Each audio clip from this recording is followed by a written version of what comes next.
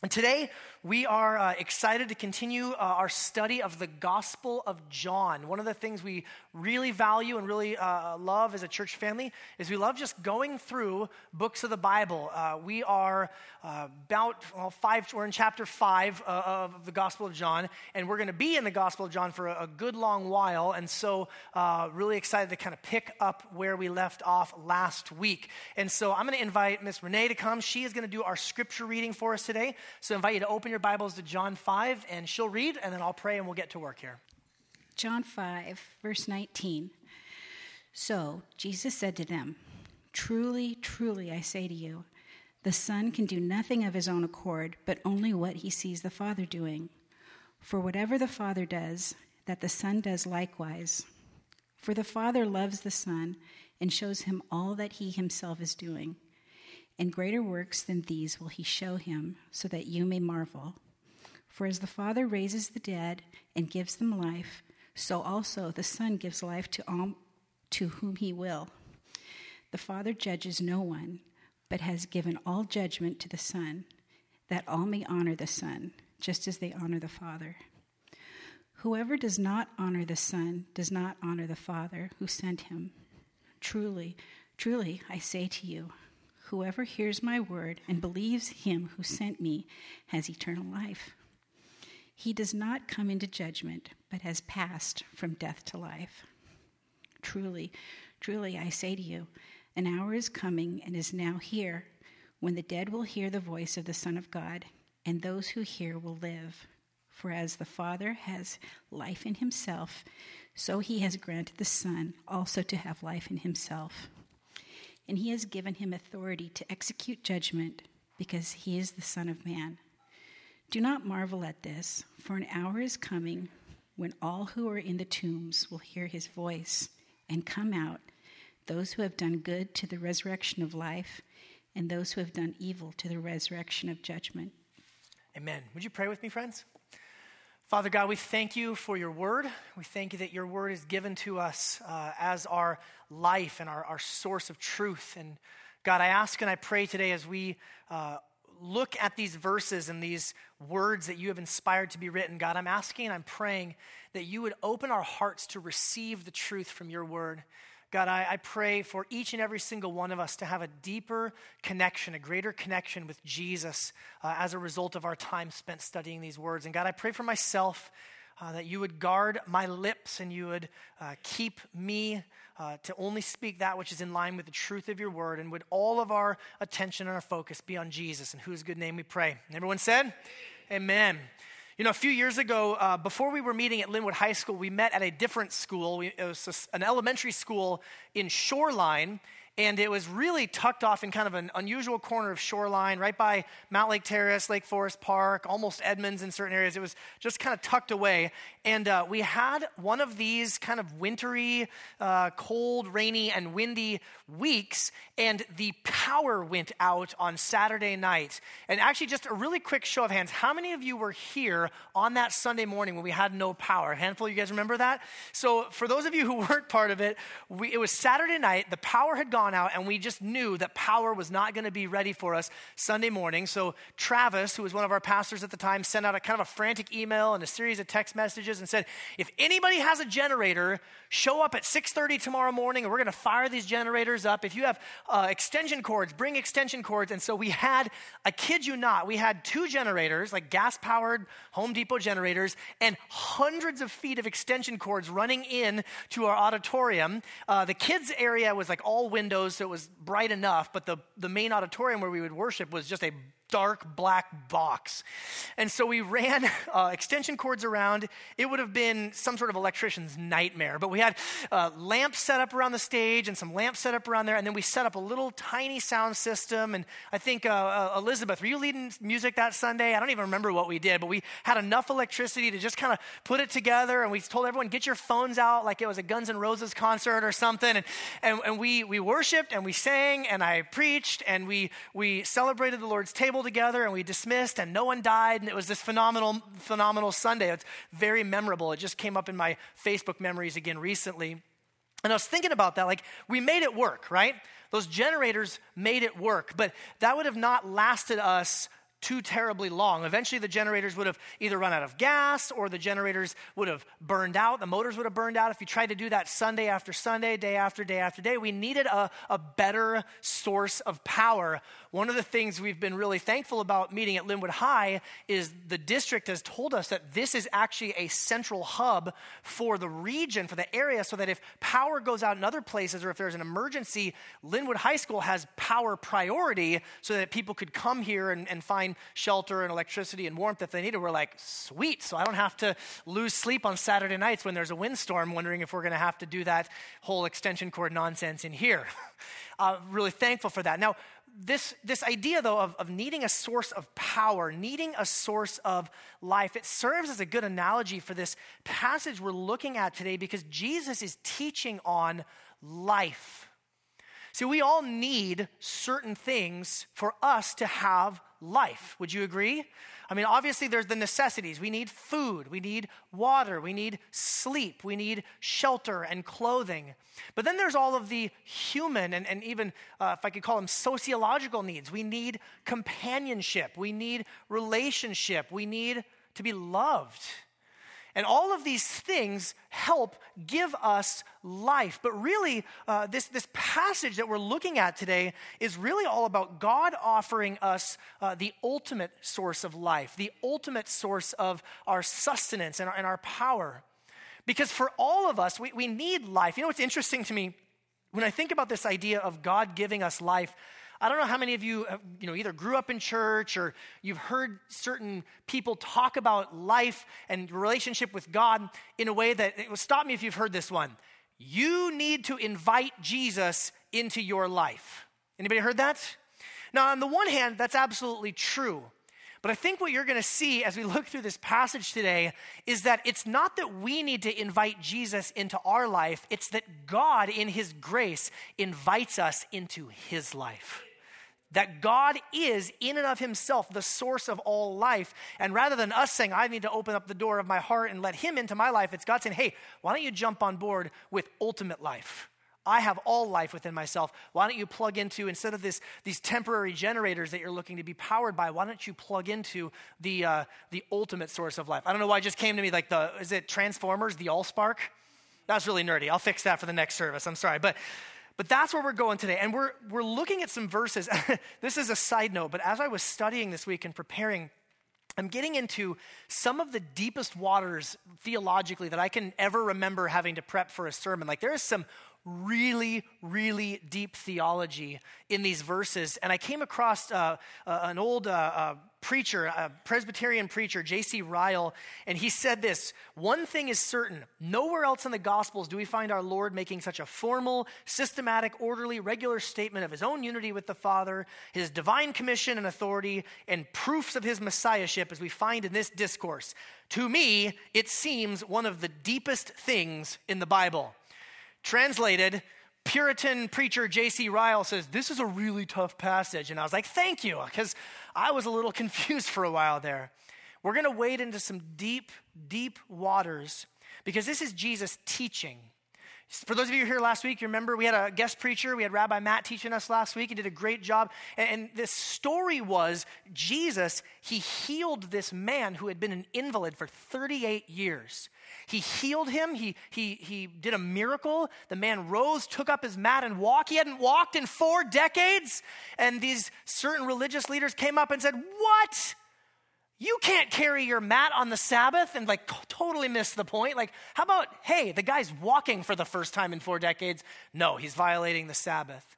And you remember the accusation that these religious leaders made against him. We saw this last week in verse 18. The religious leaders says they were seeking all the more to kill him because not only was he breaking the Sabbath, pause, did Jesus break any of God's laws ever? No, never did. But he was breaking their man-made imposed rules about the Sabbath, so they're really mad at him about that. And they thought that he was calling God his own father, making himself equal with God. So to the first part, did Jesus ever break the Sabbath? Well, no, he didn't. He broke their rules. To the second part, was Jesus really making himself equal with God? Let's dive in and see how Jesus answers. Verse 19. So Jesus said to them, he answered them, truly, Truly. That's a, whenever you see that in the Bible, truly, truly, you know what it means? Like, for reals, guys. Like, that's how you'd translate it today. Like, I really mean what I'm saying. Truly, truly. It's not just one truly, it's two trulies. The Son can do nothing of his own accord, but only what he sees the Father doing. For whatever the Father does, that the Son does likewise. For the Father loves the Son and shows him all that he himself is doing, and greater works than these will he show him, so that you may marvel. For as the Father raises the dead and gives them life, so also the Son gives life to whom he will. And then I want to skip down to verse 26, talking about life. It says, for as the Father has life in himself, so he has granted the Son also to have life in himself. Oh my goodness, there's some deep, deep stuff in there. Let me just talk about for a minute the life that God has within himself. And we can see from that verse 26 that God has perfect life within himself. We are, if I can use this phrase or this terminology, we are dependent beings, are we not? We are contingent beings. We have had just a rash of rash is the wrong word, it sounds bad, but just a flood of new babies born into our church family recently. And you see these brand new little babies. My youngest is 5, and then sometimes I get around these newborn babies, like I forget that my kids were ever that little, were ever that tiny, were ever that helpless. For those of you who are brand new parents, you know that if you don't attend to them quite literally 24/7, they will not survive. In fact, it's a scientific proven fact, a medical fact, that babies, if not shown enough love and attention and being held and being snuggled, they have something that's called failure to thrive. You guys know what I'm talking about? We're contingent beings. By the way, as you grow and as you mature and as you become an older child and a teenager, an adult, and as you age, do you ever stop being a contingent being? Are you ever able to just say, I have life within myself. I don't need anyone or anything else. I just can exist. Are you able to say that? The answer is obviously no. So there's a huge difference between human beings and God. The Bible teaches that human beings, all humans, men, women, all ethnicities and backgrounds and all nations of the earth, we're all made in the image and the likeness of God. And so we have many things that we share with God because he's made us that way. But this is one of those really, really big differences between us and God. God has life within himself. God depends on no one and no thing to exist. What ought that to stir in us? Might I suggest humility? Might I suggest gratefulness? Thankfulness? The fact that you woke up this morning and you have oxygen in your lungs and you have blood pumping through your veins is a gift from God. The fact that you even woke up, the fact that the world even hasn't just completely disintegrated. The book of Hebrews says he upholds the universe by the word of his power. He has all life within himself. This is good news for us, friends. This is the starting point of where our life actually comes from. The second thing, though, that we can see in these verses we read is that there's not only perfect life within God, but there's perfect unity within the persons of God. See, Christianity is a unique teaching among the religions of the world or the philosophies of the world, because what Christianity teaches is that though there is one God, there is only one God. Sound City, how many gods are there?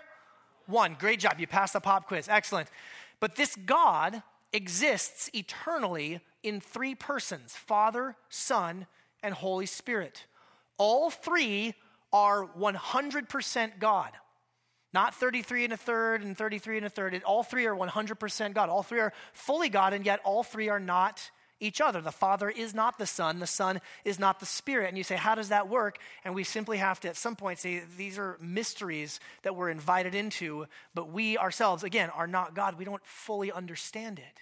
But one of the things that we absolutely can see is that there's perfect unity. In verse 19, when Jesus said, the Son can do nothing of his own accord, but only what he sees the Father doing. For whatever the Father does, that the Son does likewise. How many of you have ever heard people say things, something along the lines of, well, you know, God in the Old Testament was this way, but then Jesus came along and Jesus was like different and he showed us, you know, a different sort of a God. Anybody ever heard things kind of along those lines? The problem is that doesn't square with what Jesus himself taught. Jesus himself only had what we would call the Old Testament. That was his Bible, the Hebrew Scriptures. And Jesus called on those Scriptures all the time in his own teaching, and he quoted them verbatim. And then he says things like, whatever the Father does, that's what I do. And whatever I do is exactly what God does. Actually, Rabbi Matt did a great job last week of saying the Son, Jesus, is the image of the invisible God. To put it bluntly, you want to know what God is like? You look at Jesus. And if you look at Jesus, if you ever had the question, you know, what if God was one of us? Just a slob like one of, right? You remember that song from the 90s? Terrible song, but now it's all stuck in your head, so you're welcome. That's my gift to you. We want to know what God's like. We want to know what he would do. We want to know what he would say, how he would act. Well, we look at Jesus. There is perfect unity from cover to cover of the Scriptures. Jesus is the God of the Bible made human. Amen? And so we cannot drive a wedge between Jesus and the Father because Jesus said no such thing. He says, only those things which the Father does, I do.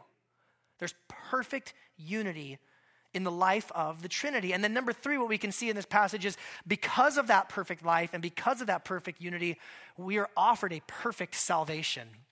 Did you notice what Jesus said in verses 20 and 21? He says, the Father loves the Son and shows him all that he himself is doing, and greater works than these will he show him. So the greater works is referencing healing that man whose legs didn't work. He was an invalid for 38 years. And Jesus says, you ain't seen nothing yet. We're just getting going. Greater works than these will he show him so that you may marvel.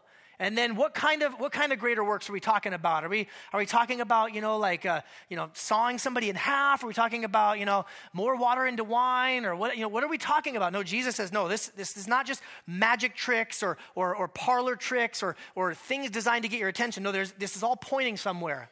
Verse 21, for as the Father raises the dead and gives them life, so also the Son gives life to whom he will. We're talking about the raising of dead here. We're talking about death and resurrection. What might Jesus be hinting towards?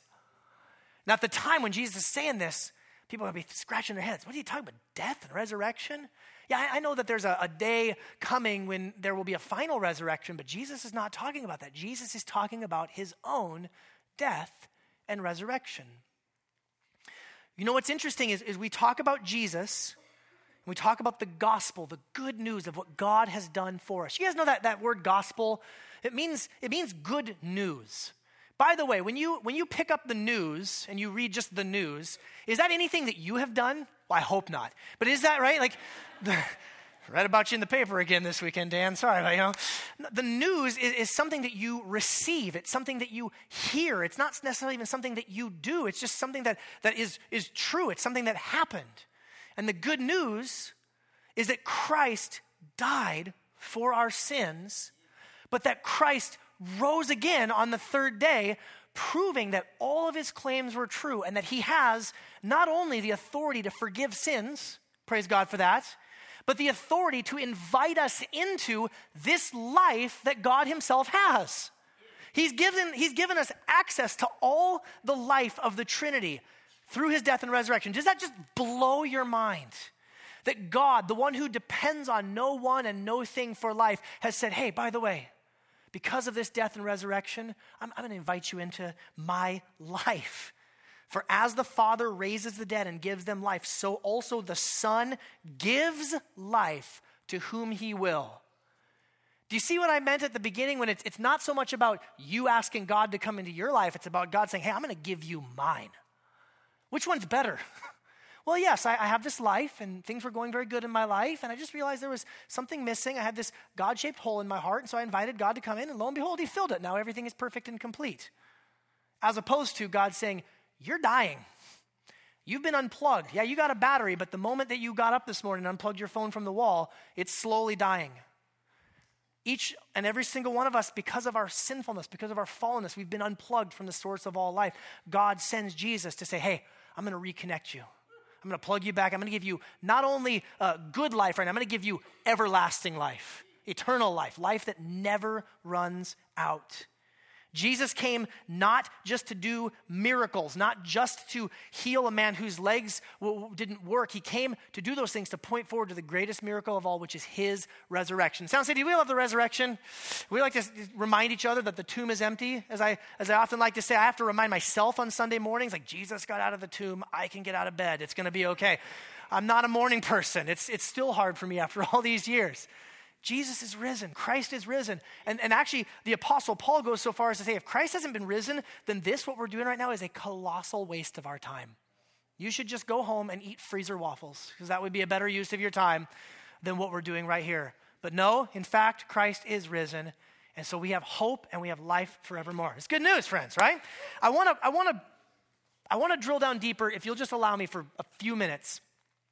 Go back to that verse 26, what it says, verse 26, for as the Father has life in himself, so he has granted the Son also to have life in himself. If I could just put this before you, I think this is perhaps the widest open look behind the curtain into the inner life of the Trinity that we get in the entire Bible. If you really think about what's being said in this verse, Jesus said these words. He's making a defense. They think that he's making himself equal with God, and Jesus says this. So think about what it said here. The Father has life within himself. That means he depends on no one and no thing to have life, right? And that means you are in and of yourself the ultimate source of power.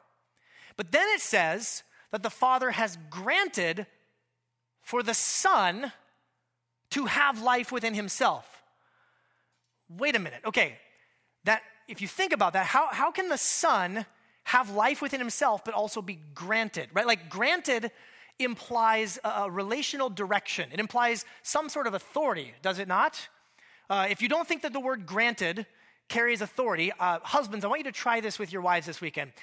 My dear wife, I would like to give you a weekend away with your ladies so you guys can just go have friends, versus try this one. My dear wife, I would like to grant you a weekend away with your lady friends. You try that. Tell me how it goes, right? Those words, giving and granting, they carry some different weight. So what Jesus is saying here is there is some sort of an order to the relationship between the persons of the Godhead, between the persons of the Trinity. The Father is granting the Son something that is ultimate. Now, at that point, we just go, what? How is it that the Son has life within himself because the Father grants it? We can't even understand how that works. This is what made some of the earliest Christians, in the 200s and 300s, they had to wrestle with some of this stuff. This is where we get our language of like the Nicene Creed, historic, ancient Nicene Creed. It says this: we believe in one Lord Jesus Christ, the only Son of God, begotten from the Father before all ages, God from God. Wait, what? He's God, but he's also from God. Light, he's light, and he's from light. What? True God from true. He's really, truly God, and he's from the true God. Begotten, not made, of the same essence of the Father. Now, how many, got it? Perfect, should we move on? Nailed it? These verses, see, you understand something. The history of the Christian faith and these creeds and stuff, they didn't just come out of nowhere. This isn't people just sitting around thinking, how could we make the most complicated doctrine of God we could possibly come up with?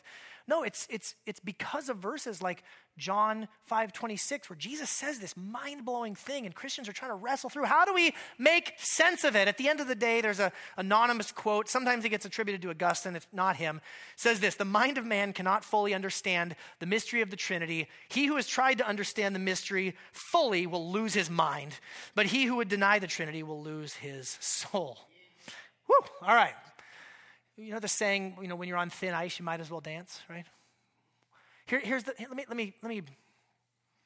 me help us with this. Here's the bottom line. This doctrine of the Trinity is incredibly good news for us because it means that God has everything that he needs within himself. God has perfect life within himself.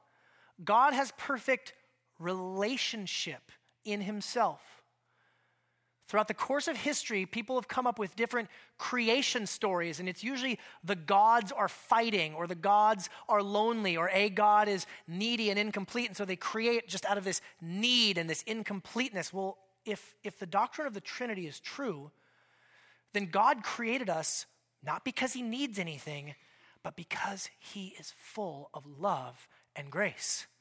And if the doctrine of the Trinity is true, if Jesus is saying that the Father loves the Son and the Son loves the Father and they act in perfect unity, then that means that in saving us, in sending Jesus to die and rise again for us, God doesn't need something from us. He wants us.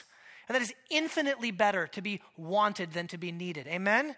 Because if you're needed, someone might manipulate you, or they might take advantage of you, or they're selfish. Their motive is inherently self-focused. The doctrine of the Trinity is the bedrock that lets us know that God's only motive towards us is one of loving grace. This is such good news, you guys. This is one of those ones, I'm hoping and I'm praying in this moment, you're thinking about it, and you're going to keep thinking about it throughout the week, because it takes time to kind of sink down deeper. So God has perfect life within himself. He creates us out of an overflow of his goodness and grace. He redeems us out of an overflow of his love and grace. And this is really good news for us. Then Jesus keeps going. Verse 22.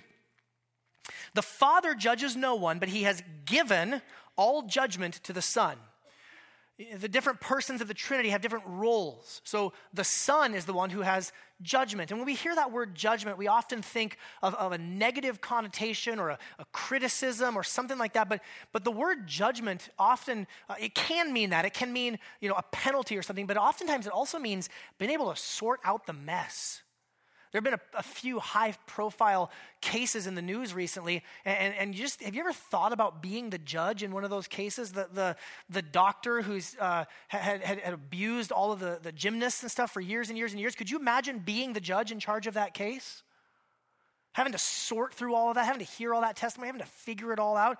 The Bible says that that's Jesus' role. All of the mess of the world, it's his responsibility to sort through and to judge it all, so that all may honor the Son just as they honor the Father. Whoever does not honor the Son does not honor the Father who sent him. Truly, truly, I say to you, whoever hears my word, listen to this, and believes him who sent me has eternal life.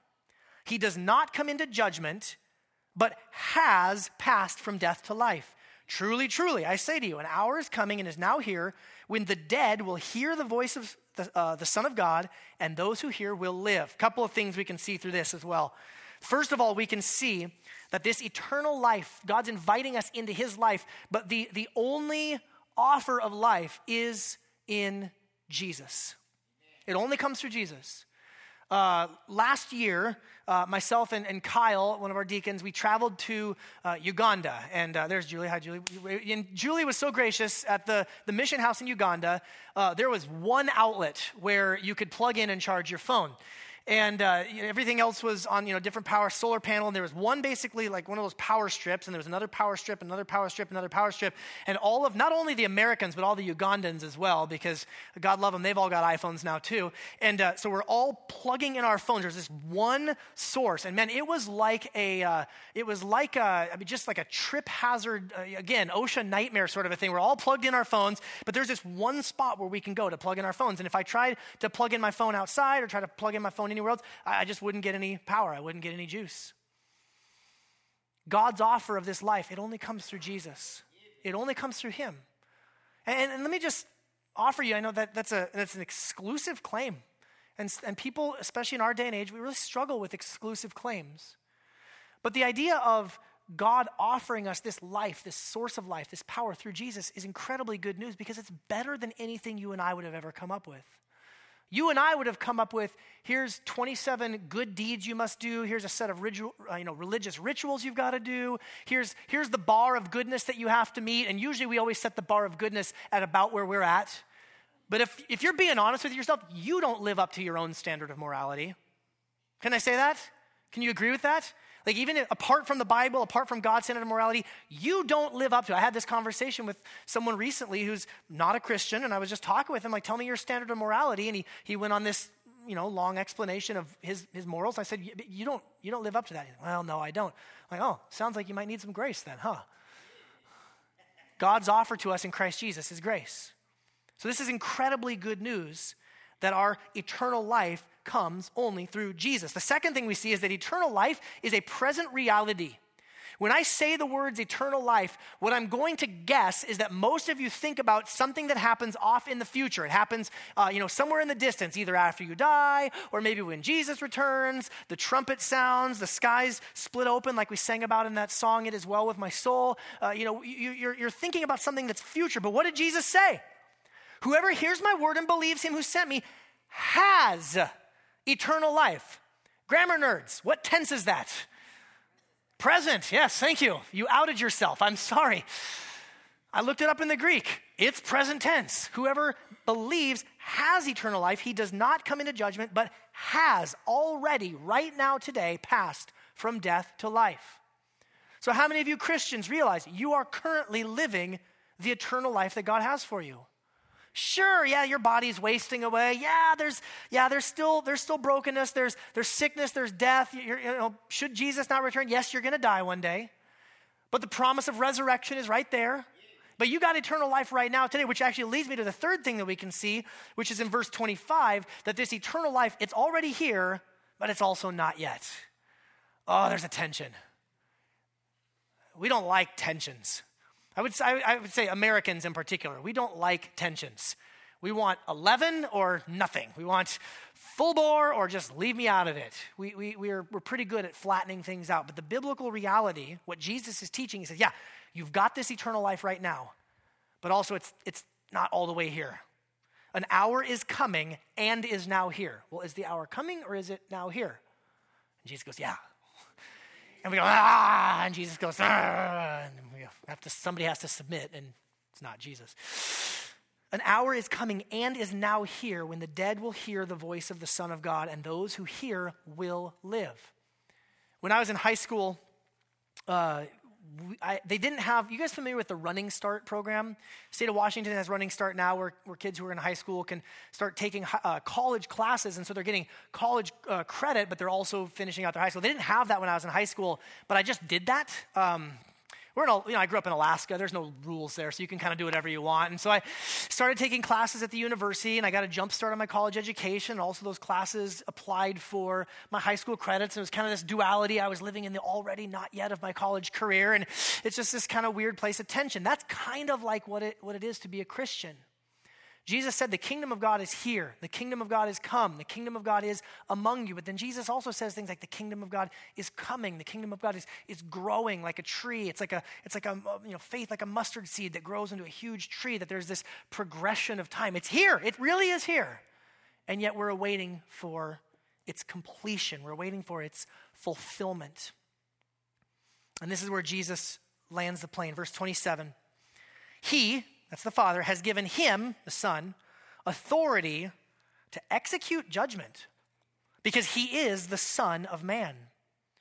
Don't marvel at this. Don't be surprised. Don't be blown up by this. Don't marvel at this.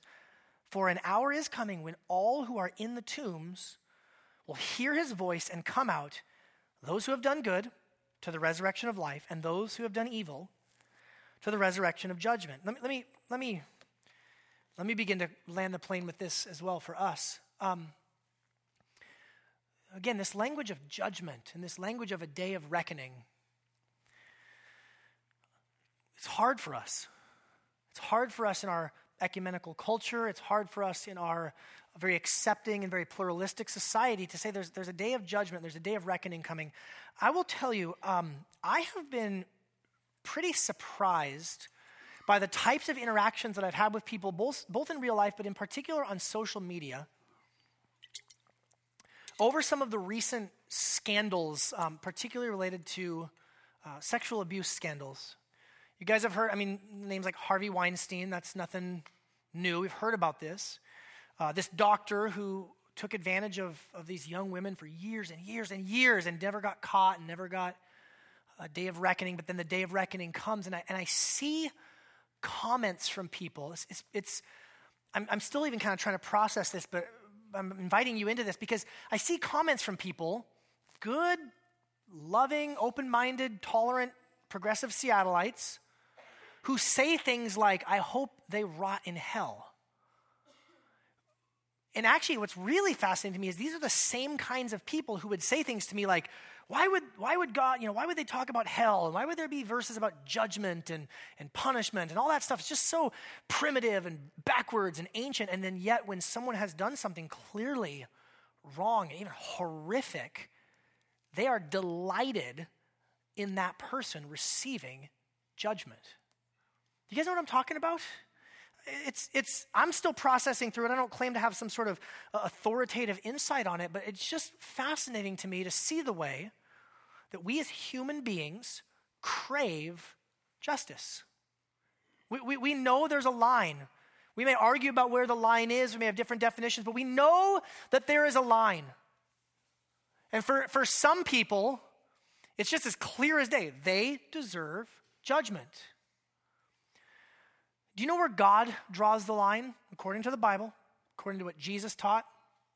Do you know where God draws the line? Perfection. Well, that's a really tough line. Yeah, no kidding. Because what's God going to do? Well, here's the deal. You're allowed 500,000 sins in your life. It might sound like a big number. It's not. You've probably already done that just this week. It's fine. 500,000 sins you're allowed. But then, all of a sudden, Hannah, you did 500,000. Jonathan, you did 500,001, which is, I'm guessing, how your marriage probably goes, right? So you mean to me she gets to go to heaven and he has to go to hell because he did that one extra sin? The only just place is for God to draw the line at perfection. But because God is not only a God of justice, but a God of grace and mercy, he says, I will meet the requirements for you in my perfectly righteous Son, Jesus, who will die and rise again and offer you his life. Man, a day of reckoning will come. Even death won't let us escape it. You see this language of resurrection? This is one of my favorite verses, a side point from what I'm trying to drive at here, but eternity is not see-through on clouds with harps and gold robes. That's not the eternity that awaits us. At the end of the age, it says there's a resurrection. And all who have placed their faith in Jesus will live in a perfected new heavens and new earth. Bodily, physical. Could you imagine all of the joys and all of the delights of this earth, but just none of the sickness and sorrow and sadness and sin and death? It's a flu season right now, right? Some of you guys are like, amen. Right? There's cold going around. I was talking with Hope this morning. She said that it's the worst flu season in decades, and the vaccine or the flu shot has 10% success rate. Ugh. No wonder we all feel horrible. New heavens, new earth, restoration, eternal life, perfection. That's the offer that God's granting to us. But this day of reckoning is coming, and the idea here is, where is your life found? Where is your life found? What is your source of life? If we were to hire a private eye to follow you around, that's a really creepy sentence coming from a pastor. If Steve was to hire a private eye to follow you, I'm deflecting here, bro, it's you. If someone was to hire a private eye to follow you around for a month, and they meticulously took notes on everything you did and everything you thought about and every endeavor that you undertook and everything you spent your money on, and they dug through your trash and they dug through your receipts and they looked through your bank records, what would they say your life is all about? What's your life all about? Where are you getting your life? What is it that's feeding you? What is it that's sustaining you? Where do you find your sense of meaning, your sense of significance, your sense of purpose? Now listen, there are many good things that we can draw some life from. Family is a good thing, amen? Career and finance and business, those are good things. Activities and travel and experience, those are all good things. Please do not misunderstand what I'm saying. I am not saying that those things are in and of themselves wrong. The problem is that they are gas-powered generators that will eventually run out. And if those things, family or career or experiences or activities, if those things are not ultimately tied to the gospel of Jesus Christ, they will leave you empty. The book of Hebrews talks about this idea that, again, when Jesus returns, it says that once again I will shake not only the earth but the heavens also. That means that all of creation will be shaken and removed so that only unshakable things will remain. Everything's going to get shaken. My family members up in Alaska, they had an 8.0 earthquake last week. Super high on the scale. Richter scale, is that even right now? I don't even know if that's called that anymore. But the shaking and everything, see? Only those things, this is not going to be in heaven with me, right? Only those things that are eternal are going to last. We are receiving a kingdom that is unshakable. So let's be thankful and please God by worshiping him with holy fear and awe. Had some people from our church over for dinner on Friday night, and they were talking about before they met Jesus, before they got invited into his life about 7 or 8 years ago. It was kind of stereotypical. It was Edmonds. It was suburbs. He was all about his business. He traveled around the world, and he had a credit card, an expense account that was just, man, he was living it up. She was at home with the kids, and the kids were her life. It was just kids and kid activities and making sure the kids got, done with school and got into good colleges, and everything was just set up. Life was all about business and kids. And they were dead. There was no source. There was no life. And they were just, both of them had tears kind of coming to their eyes as they were recounting when Jesus saved them, when Jesus reconnected them to the source of life, that they were just, I couldn't believe how empty my life was. I had all these things. I had every possession. Anybody from the outside looking in would say they're very successful. Their life is great. They have everything, but really on the inside was death. For those of you who are here today who are not followers of Jesus, if there was that shaking was to occur today, what of your life would stand? What would remain? What would last? Is it temporary things? Even good things. I'm not even talking about the bad things that we sometimes seek our life in. Even good things. Is that really where you find your life? Friends, predominantly a suburban church. We live in the suburbs. The suburbs are all built around comfort and convenience and having your needs met. Drive through everything, pick up a phone, call, somebody comes. Is that really where your life is? For those of you who are Christians, you've received this life. You've been invited into the life of God through Christ Jesus. Do you ever find yourself slipping back into those things? Be honest. Be honest. You ever find yourself like, oh man, I did it again. I know I'm supposed to receive my life from God, but I've been receiving life from my paycheck. I've been receiving life from my time at the gym, my health and my fitness. Listen, I love you, and I love that you love to go to the gym, and I love that you even eat kale, but you're going to die. Happy Sunday. Welcome to Sound City Bible Church, right? Like that cannot be your ultimate source of life. You heard it here first. Kale cannot be your source of life, right? Take that to the bank. Experiences, good experiences, traveling or going to different places, it's all fine, it's all wonderful, but you, Christian, dear Christian, you have been told something. You've been given this look, this peek behind the curtain. You have the life of God through Christ Jesus. We read this verse, Colossians chapter 3. Pete, actually this is funny. This is how you know, I think that God's doing something. So I prepped this sermon and I wanted to close with this verse from Colossians. Pete, day before yesterday, goes, I found this great verse to do for the call to worship. It's from Colossians. I'm like, oh, sweet. So you're going to get this like multiple times today.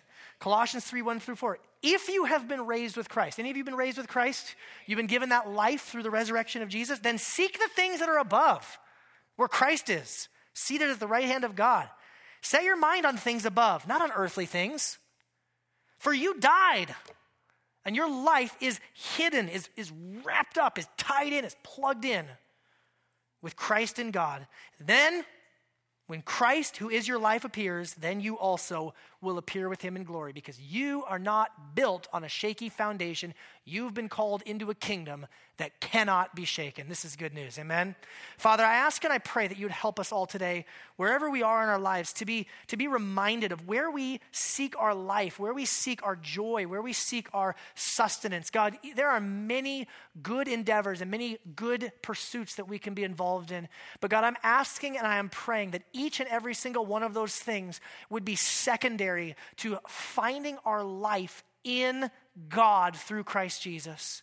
God, for those who are here today who are not yet believers, I'm asking, God, that you would show them that invitation into your life, that they would receive that call, that they would dive in, they would plug in, they would be a part of the good life that you have for them. God, for those of us who are already Christians, God, would you forgive us for those times where we set our minds on earthly things and where we seek our life in all sorts of shakeable, transient, temporary things. And God, even now as we sing and as we celebrate the Lord's table and as we give of our tithes and offerings, would you fill us up with that life that we have through Christ Jesus by the power of the Holy Spirit? We pray this in Jesus' good name. Amen. Friends, we're going to respond, and we're going to respond in a few ways. The first way we're going to respond is through the giving of our tithes and offerings. If you're a guest or a visitor, please know there's no obligation or arm twisting or pressure to give. We want to invite you to give, for anyone who's here, to give as an act of worship to God, loving response to the life that he's given to us.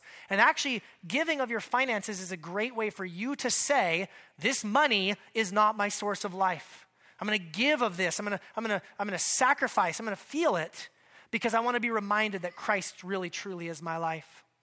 As they're collecting the offering, I'll invite the musicians to come and prepare. Let me read a few questions, discussion questions and things to pray about this week that will help us in our community groups and in our homes as we worship this week too.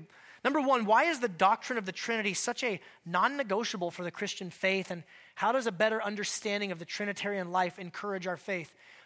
When we post up this sermon online, I'm going to post some additional resources for studying the doctrine of the Trinity. Just pace yourself. Again, we don't want you to come back next week having lost your mind. So think about it, though. Be honest. If someone was to analyze your choices, actions, and attitudes, what would they say that your life was all about? And what needs to change so that Jesus can be your life more? Number three, how is the gospel, the life and death and resurrection of Jesus, our only true source of life? And then number four, share things with your group.